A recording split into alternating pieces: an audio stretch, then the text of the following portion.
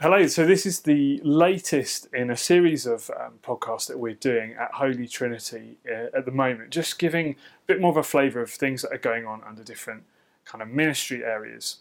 Now, I oversee worship as part of my kind of ministry area, and maybe you've been following our online worship over the past few months, and if you have, hopefully you've been noticing that we're kind of gradually learning how to do worship virtually. Now, as you can imagine, this has been an ongoing process. We can always get better, but we're really blessed here with an incredible team of music and tech guys who make it possible each week for all of us to worship at home on a Sunday. And in this podcast, I just wanted to give you a bit of a behind the scenes tour of what goes on each week to deliver those songs to your living room every Sunday to enable you to worship at home.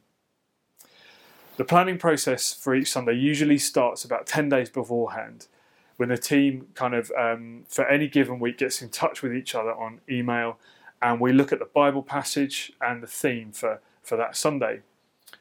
We work out what songs or hymns might fit with it, and then we divide into smaller teams and take on one song each. We plan out the different vocal and instrument parts for that particular song. And with each song, the leader kind of lays down a master track for the other musicians to follow.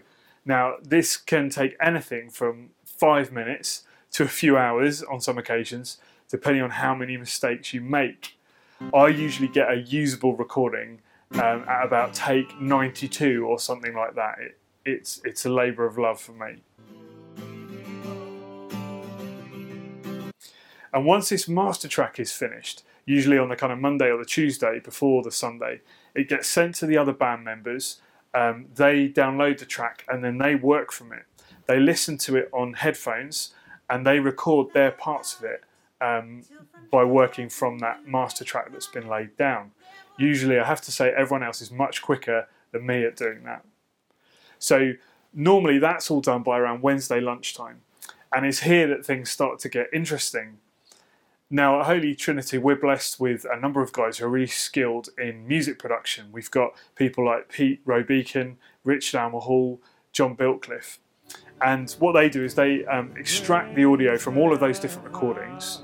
They synchronise them so everybody's, sounds like they're singing and playing at the same time. And then they produce it to make it sound nice.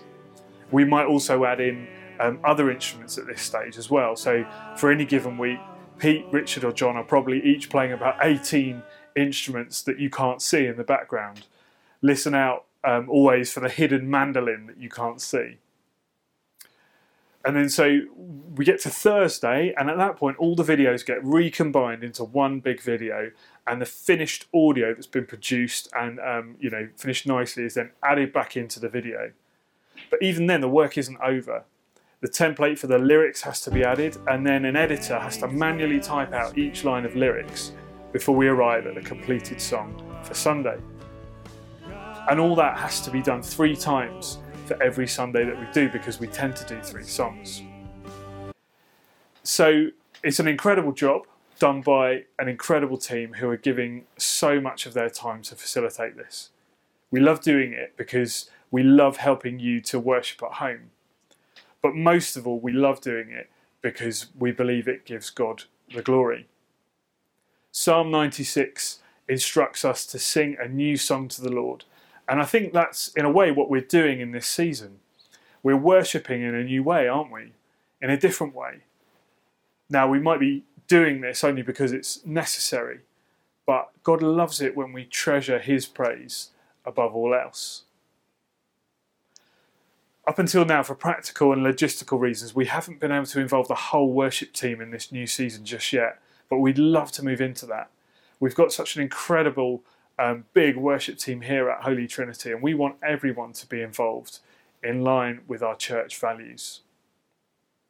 But we've also been doing other worship things as well. We've been doing live worship evenings on Zoom, and some of you may know that we've been sharing some of our worship with several other churches locally who've asked for our help with worship during lockdown. We want to use our resources that we believe God has blessed us with to bless other churches from across our area and to give them everything that they need until they can gather again. And ultimately, that's what we're looking forward to, isn't it? Gathering again. We long for the day when we can all meet together under one roof and sing God's praises again. We pray for that day to come soon. But until that time, we're taking joy in helping our whole church family and many more beyond our church family to sing a new song to the Lord in this season.